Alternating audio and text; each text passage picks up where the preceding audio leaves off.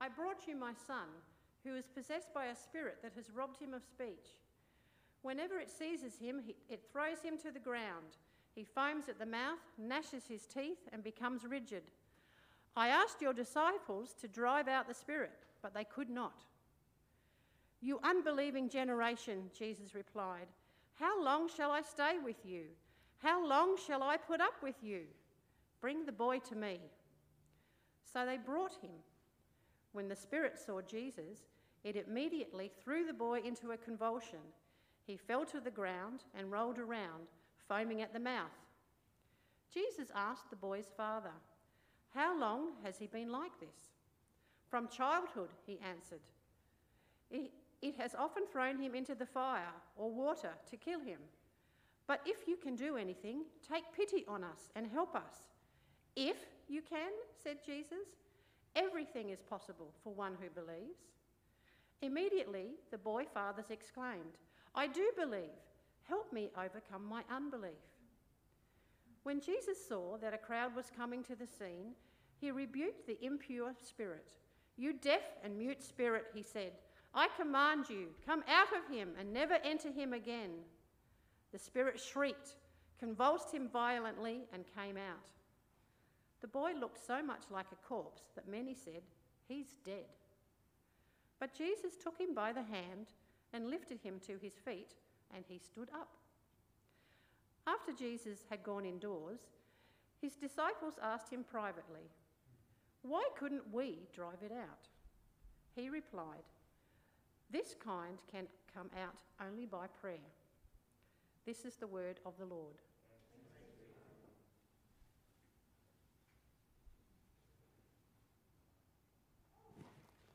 Alrighty. Okay. Well, we are in a series, if you have just joined us after not being around for a couple of weeks, we're in a series looking at how Jesus practically trained and equipped his disciples for the task that he would ultimately set before them. He, in Matthew 28, commissioned them and said, go and make disciples. And this was their distinct mission, a mission that's all about bringing people into a life-giving, transformative relationship with Jesus Christ. And of course, to do this, they needed tools, they needed training, they needed understanding, they needed practical experience, they needed to see how it was done so that they could give it a go. The passage that we just read is one example among many of Jesus modeling something in particular that they would need to put into practice in this mission as they went to make disciples. Because to go and make disciples wasn't just about intellectually engaging people in order to sort of convince them about Jesus. Although that's part of it, it's that interaction, that engagement with people is part. Go and make disciples wasn't just about walking alongside people in their journey in love and compassion and care, loving them through the ups and downs as an expression of God's hands and feet, although, of course, it is about that too. But it wasn't just about that. Go and make disciples wasn't even just about the proclamation of the message, the declaration, the words people needed to hear so that they could hear the good news, the gospel, although that's part of it as well. There's all these parts that are true, but it's not just about those things. To go and make disciples, they needed to bring to people a demonstration of God's power. His miraculous power. In some books, some writings talked about as signs and wonders that would change hearts and change minds and create a response in people that would never come about through any human interaction or any human effort. Now, as we jump into this today, please hear me. This is not a message to say, throw away love, throw away relationship, throw away the telling of the good news, throw away prayer and abiding in Christ and finding people of peace and identifying those who are open and all this stuff we've been talking about, because it's not about throwing away any of that. All of this is modeled by Jesus and taught by Jesus, and he encouraged his disciples when he did these things and he rebuked them when they didn't. And yet, without the visible, tangible, experienced power of God in the midst of all these things that we are able to do, they would never be able to fulfill the mission in their own strength. And this is not a message to sort of say, well, you're a failure. Jesus and his disciples performed all these sorts of miracles and you can't. What's wrong with you? That is not in any way, and I hope you hear this morning that is not what this is about. Neither is it an opportunity for those of us who have experienced more of God's power in our life in these ways to point fingers and go, well, those people just aren't faithful enough or faith-filled enough. I hope that today is an opportunity to say, for each of us personally, to say, God, what are you wanting to do in my heart? What are you wanting to do in areas of my life where I don't fully believe you or trust you? Where I trust lots in myself and in other people and things and money and all the stuff of this world, but I don't trust in you completely, who can do all things and has all power. I hope that today is an opportunity to turn our hearts toward God and to be like that man who prayed, I believe, please help me overcome my unbelief. So, Father, we just here this morning as disciples of Jesus, ordinary people, and we recognize that that's exactly what we are. We're ordinary. We're not extraordinary, Father. But you, God, are a God of power and of love. And out of an expression of your great love and compassion, you display your power and your might to release captives and heal and redeem and set free people from the chains of darkness in this world. And so we pray you would increase our faith this morning and that we would grow more in love with you because of who you are and what you can do, Lord Jesus. All God's people said, amen. Sounds a bit more like when you have a mask on, but anyway, I know what you're saying. So in Matthew's Gospel, Matthew 28, the Great Commission, as Jesus ascends, before he ascends, his sort of final words, these words focus on making disciples, baptizing them. That means like a public initiation into the family. Training and equipping them to do the same with Jesus. He says, I'll be with you always, right? So it's baptize, bring them into the family, teach them to do the same, and we do this all with Jesus. But there's more than one account of Jesus' life. There's 4. And there's slightly different Great Commissions in the other accounts. In Luke and Acts written by the same author, the focus is a little more on being Jesus' witnesses, is the term used, but with a very clear message that this being his witnesses is empowered by the Holy Spirit. In Mark's Gospel, it's sort of similar, but Jesus says signs will accompany those who proclaim the message. So they're not different missions. It's not like, Jesus said 4 different things and then Mark said, I think I'll pick that one, and Matthew said, I'll pick that one. But Luke and Mark highlight an element of this mission they're sent out onto that is missed in Matthew. They highlight that without the Spirit's power, we will not draw people into relationship with Jesus. It just won't happen in our own efforts and strength without God's power. This is good news and it's bad news, I think. The good news is that it's not my wisdom, my finesse, my ability, my money, my experience, my intelligence, my all-round wonderfulness and incredible charisma and charm that will help me bring people to Jesus. And that's really good news because I'm not just not that much of any of those things, and neither are you. Sorry to break it to you. We're not. We're just not that wonderful. The good news is that it's the Holy Spirit who does the work. The Holy Spirit enables the breakthroughs and the conversations, and we can go, oh, thank you, God, that you're not relying on me, I'm relying on you. Read what Paul, Silas, and Timothy wrote to the church in Thessalonica. It said, for we know, brothers and sisters, loved by God, that he has chosen you because our gospel, the good news, came to you not simply with words, but also with power.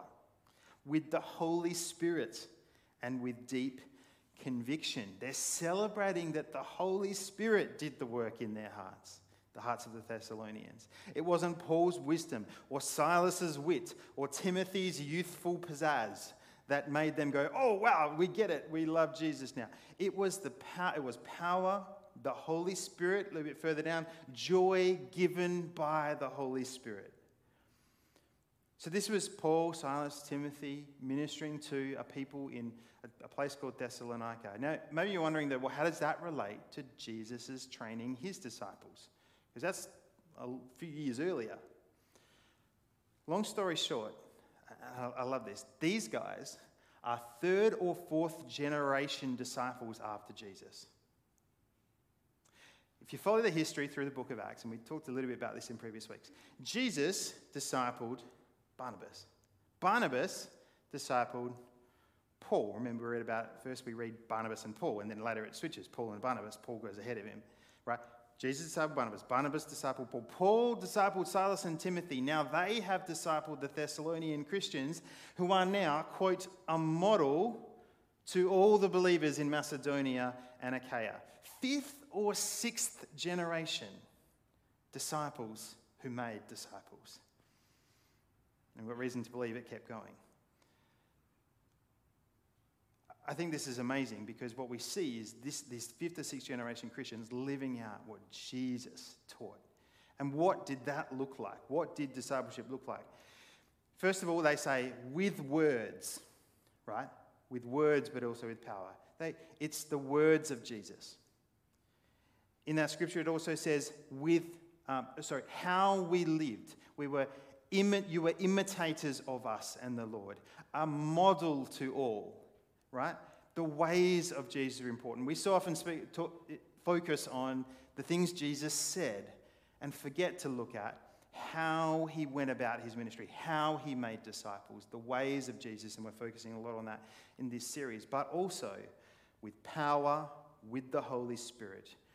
We read in Thessalonians, the works of Jesus, at least an element of the works of Jesus. Of course, the works of Jesus also includes his compassion and care, but rarely did this happen outside of him displaying the power of God through the Holy Spirit. The words, the ways, and the works of Jesus. Jesus displayed a divine power.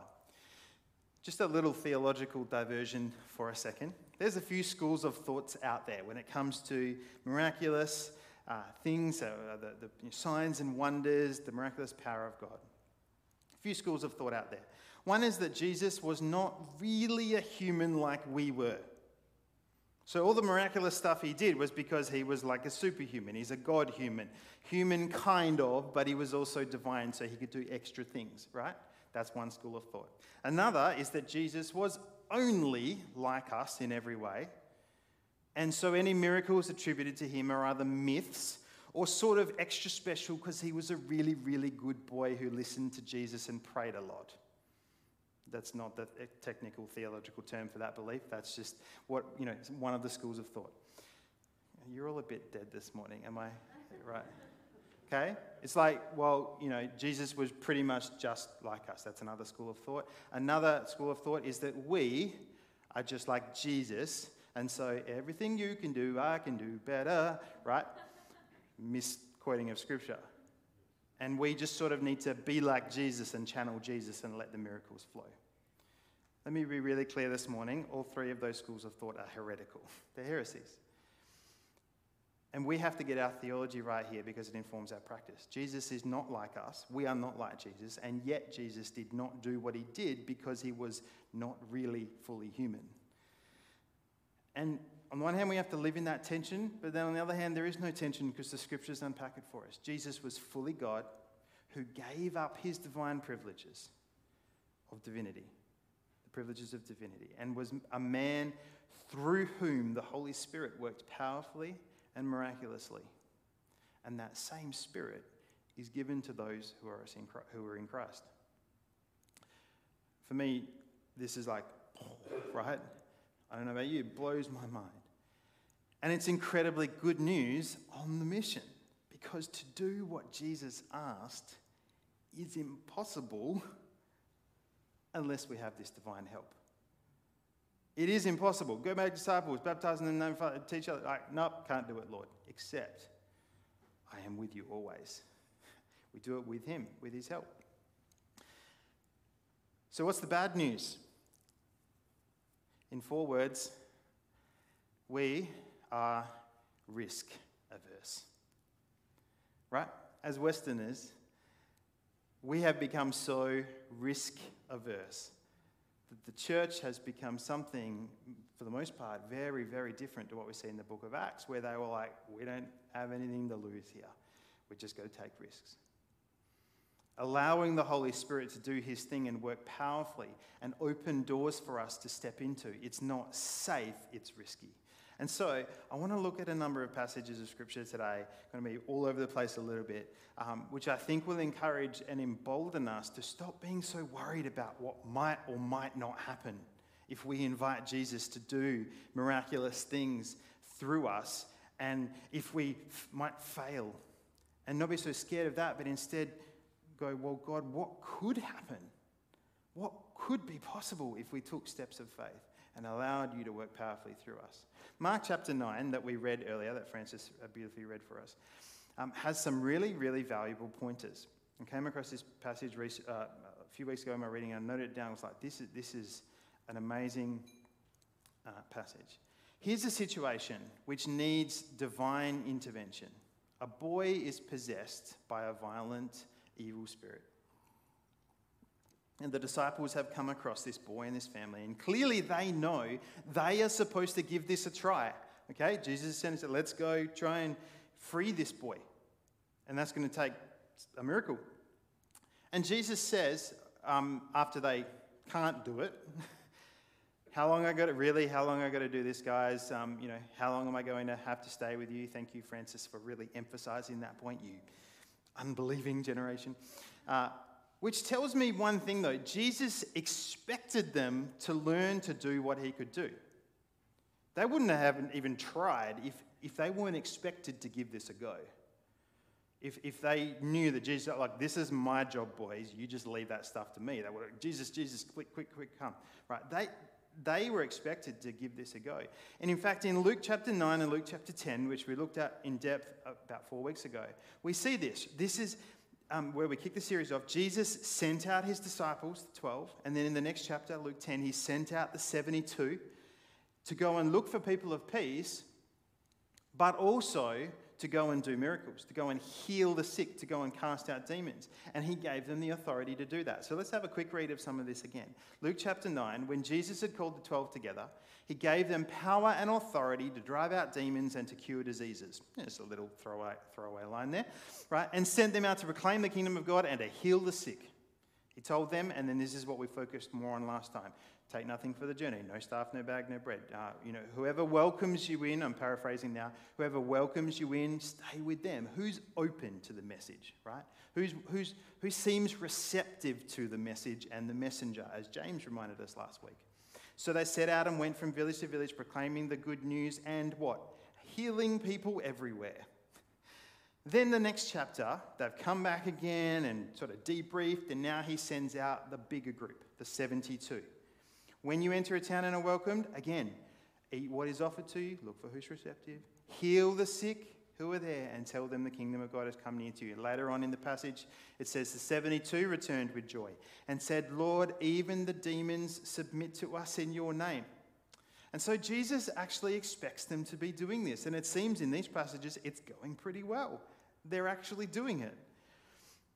And it's because he's given them authority to heal the sick, to cast out demons, to actually his signs and wonders through their life. And so in Mark chapter 9 that we read earlier, when they fail, they can't cast the demon out, it seems at first like Jesus is a bit disappointed with them, right? How long do I have to be around? Oh my goodness, boys. That's the way it first reads. You unbelieving generation. But note that after Jesus frees the boy from the demon, they don't go, well, that was a failure. Jesus, please don't ever ask us to do that again. What did they say? I don't have it up on the screen, but what do they say? They say, Jesus, why couldn't we do it? Jesus, we couldn't tell us why. Which tells me that they felt secure enough in his love not to feel condemned because they couldn't perform, but just realizing we have more to learn. I don't want you to miss this. They felt secure enough in his love when they failed, when they couldn't do it, not to feel condemned and like you'd better just pick new disciples, but just to go back to Jesus, secure in his love, saying, help us learn for next time. Do you feel like Jesus is disappointed with you because you're not good at sharing your faith, or you're not good at praying in public, or you haven't got enough faith to believe that God could heal, or maybe you don't even feel like you're giving him your time and devotion? Do you feel like Jesus is disappointed with you, or do you feel secure enough in his love that you can go back to him and say, Jesus, teach me, help me, show me, I want to do better? Think about this. Why did the disciples see this occurrence as something to learn and get better and not say, well, obviously we can't do this? It's because Jesus was training them not to get it right on day one, but to try and maybe to fail, and then to try again and then get it right, and then to try again and learn along the way and grow in the process. That's exactly how he was discipling them. They weren't scared of failure because he was not rejecting and condemning them when they failed. And the key lesson, I think, in all of this is that he was after their obedience, not their perfection. He gave them authority bit by bit, and he was after just go and have a go. Not get it right, otherwise you're a failure. Failure's okay, but I want you to be obedient. Practically speaking, what that looked like is that he gave them a bit more authority bit by bit. At first it was watch me. It wasn't like Simon and was his brother Andrew on the seashore. Hey, come be fishers of men, and by the way, go heal that sick person. Right? It was like watch me first, and then a little bit down the track, middle of the gospel, somewhere around there. Now I want you to have a go. Try, get it right. Try, fail. Then the authority begins to grow. Luke chapter 9, I give you authority to go heal the sick. That's to the 12 disciples, right? Matthew, Peter, James, John, Alphaeus, those guys. Luke chapter 10, the next chapter, the 72 are sent out to do this. So what's happening? The authority that he is dishing out is growing bit by bit. Who are the 72, do you think? I think this, and a number of others would agree with me, I hope. Because the 72, it's not just a random number picked out of anywhere. But Jesus sent his disciples out 2 by 2, right, in pairs. That's good news. We never have to go alone. What's 12 disciples in pairs? How many pairs is that? There's a bit of maths, right? 6, right? If each of those pairs had 12 disciples, 12 learners, trainees under them, how many new disciples is that?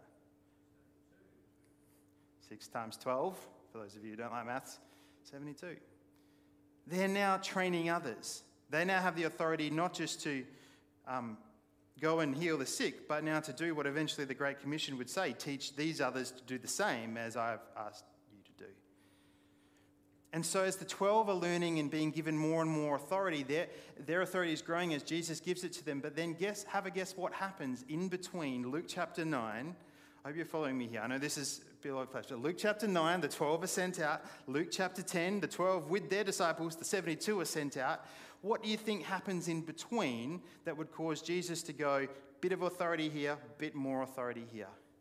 Have a guess. What happens in between the beginning of Luke 9 and the beginning of Luke 10? Do you think it's a big success story? It's the passage we read earlier. It's them failing.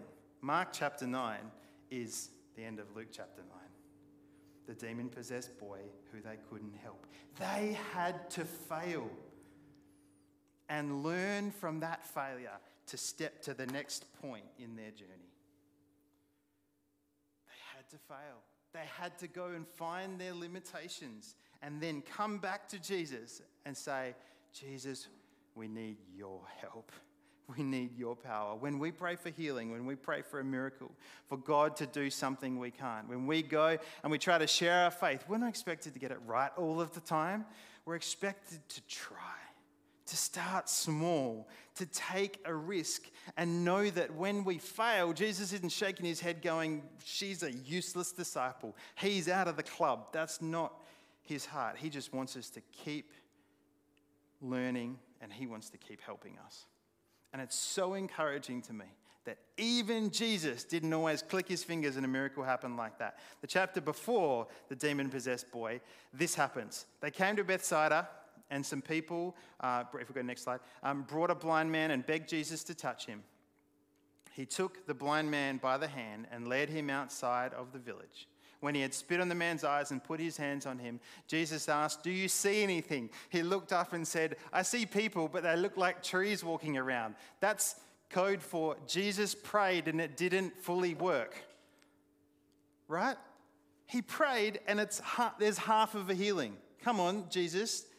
Shouldn't you get it right the first time? No.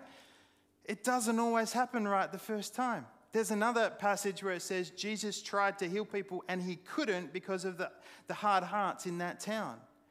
When we pray, we don't know that it's necessarily going to unleash and unlock the power of the Holy Spirit. But if we are so risk averse that we never want to pray because we're scared it won't work, or we're scared that God won't respond or won't respond how we think we want him to, do we just give up? Or do we go, you know what? I'm not called to get it right. I'm called to be obedient. And sometimes that involves taking a risk. I'm not focusing in this message on exactly the sort of things that we should believe God for, and we should pray for and step out in faith to do. But all I know is that in the book of Acts, we see things like Peter walking past and his shadow healing people.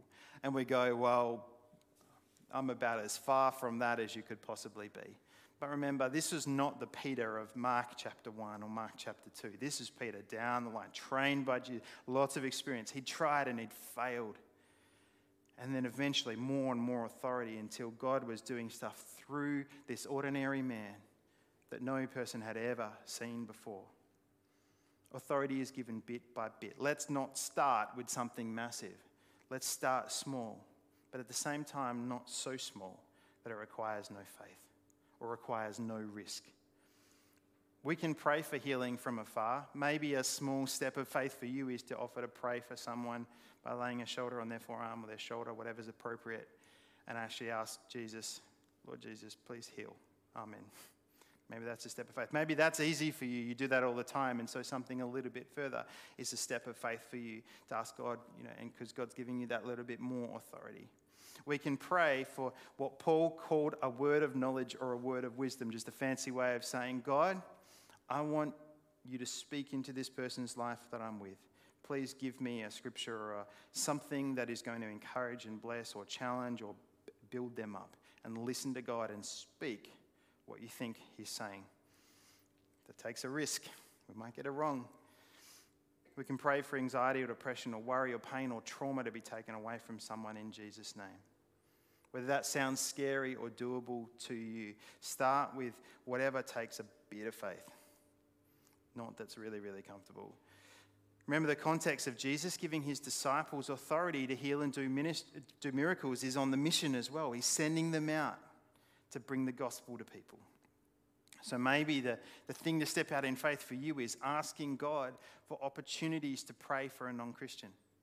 God, just open this up to me and then look. Maybe you could be open to praying for the person at the checkout who you strike up a conversation with, and then they tell you about their recent diagnosis, or they tell you about their kid's soccer injury. Hey, could I pray for you? If not, if that's like way too scary, that's okay. What is a step of faith for you? Maybe it's being open to praying for the person in your life group or sitting next to you at church. I think the question for us today is, where is our faith? Is it in other things, or is it in him, the one who holds the power? We tend to believe that God can do things that we've seen him do, right? It's like, well, I've seen God heal, so I can pray for healing, but we're not so sure about, praying for God to open up doors to share faith. Or we go, God, I've seen you give incredible faith and strength to someone going through a trial, and so I'll pray for that. I believe you can do that. I've seen it.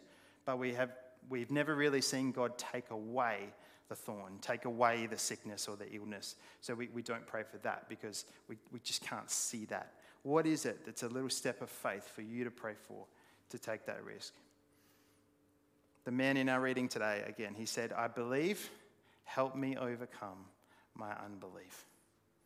One of the last things Jesus said to his disciples was when Thomas believed he was alive because he could poke his finger in his side and he could see the scars. But Jesus told him, because you have seen me, you have believed, but blessed are those who have not seen and yet believed. What kind of sign or wonder or miracle have you never seen? But God is saying to you this morning, I want you to believe, not because the miracle itself is the goal, but because God wants to show us and those we are pursuing with his love, in his love. He wants to show us that he is good and he is able and willing to do all things for those he loves. I want to finish this morning by just making sure that we don't misunderstand the goal here, that it's not about our faith, it's not about our ability. If it's with Jesus' authority that we do these greater things, we don't have to try and be Jesus. It's Jesus who has the power. And so all we need to do is cultivate the connection to Jesus, be willing to step out in faith, in obedience, as we remain in his love, and then recognize it's his power. Cultivate the connection with him, be willing, but go, Jesus, it's your power. And so on that note, before we sing a beautiful song called Jesus Strong and Kind, because that's who he is. He's not just kind, he's strong. He's not just strong, he's kind, powerful and compassionate. Before we sing this song, I want to finish with a clip from The Chosen TV show. How many of you have been watching The Chosen? Wow. You need to watch this show. The guys are just getting the clip sorted because it didn't work on the system, but hopefully it works. I need to warn you, this is a confronting clip. So the clip is of some of Jesus' disciples. That's Matthew and Thomas, and then there's Mary and Rama, and then Simon the Zealot comes in later with his dagger because he's all, ready to fight. But there's a demon-possessed man who comes onto the scene, and you see this man violent, and speaking like someone who's possessed. And so if that's something that would be really, really confronting to you, please feel free to take a moment and go get a drink of water. It's a bit confronting. But this for me is the most powerful scene in this whole show, because I want you to note the incredible power of Jesus and then his compassion. Okay, let's watch the clip. Rima. Are you okay? Ready?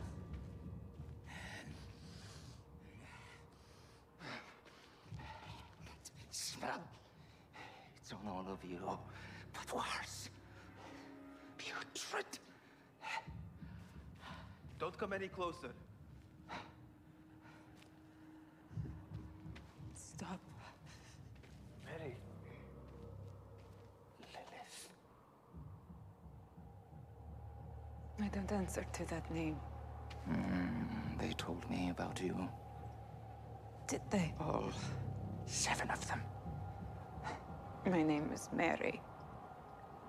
It was always Mary. Oh, the stories they had. You're scared. What's your name? Belial, spawn of Oriak's 5th night of Legion. What's your real name?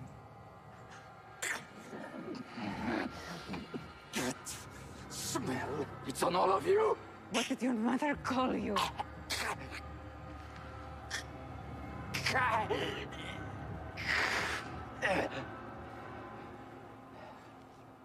Can't say. Please say your name.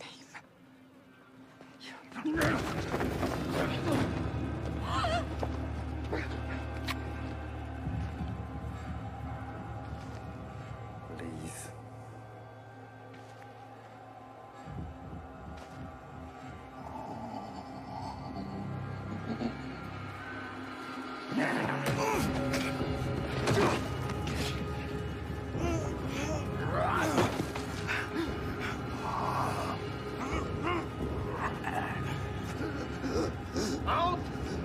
Out of him!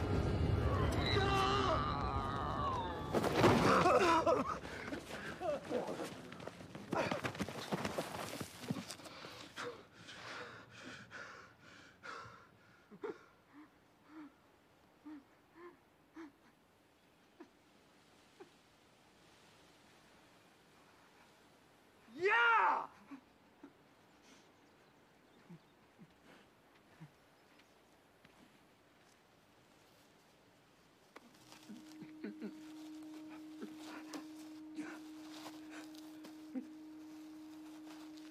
It's all right. Welcome back. I know. It seemed like it would never end.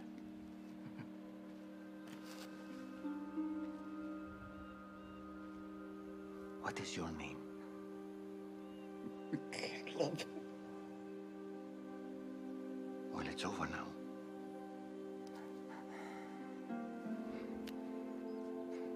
Let's get up, Caleb.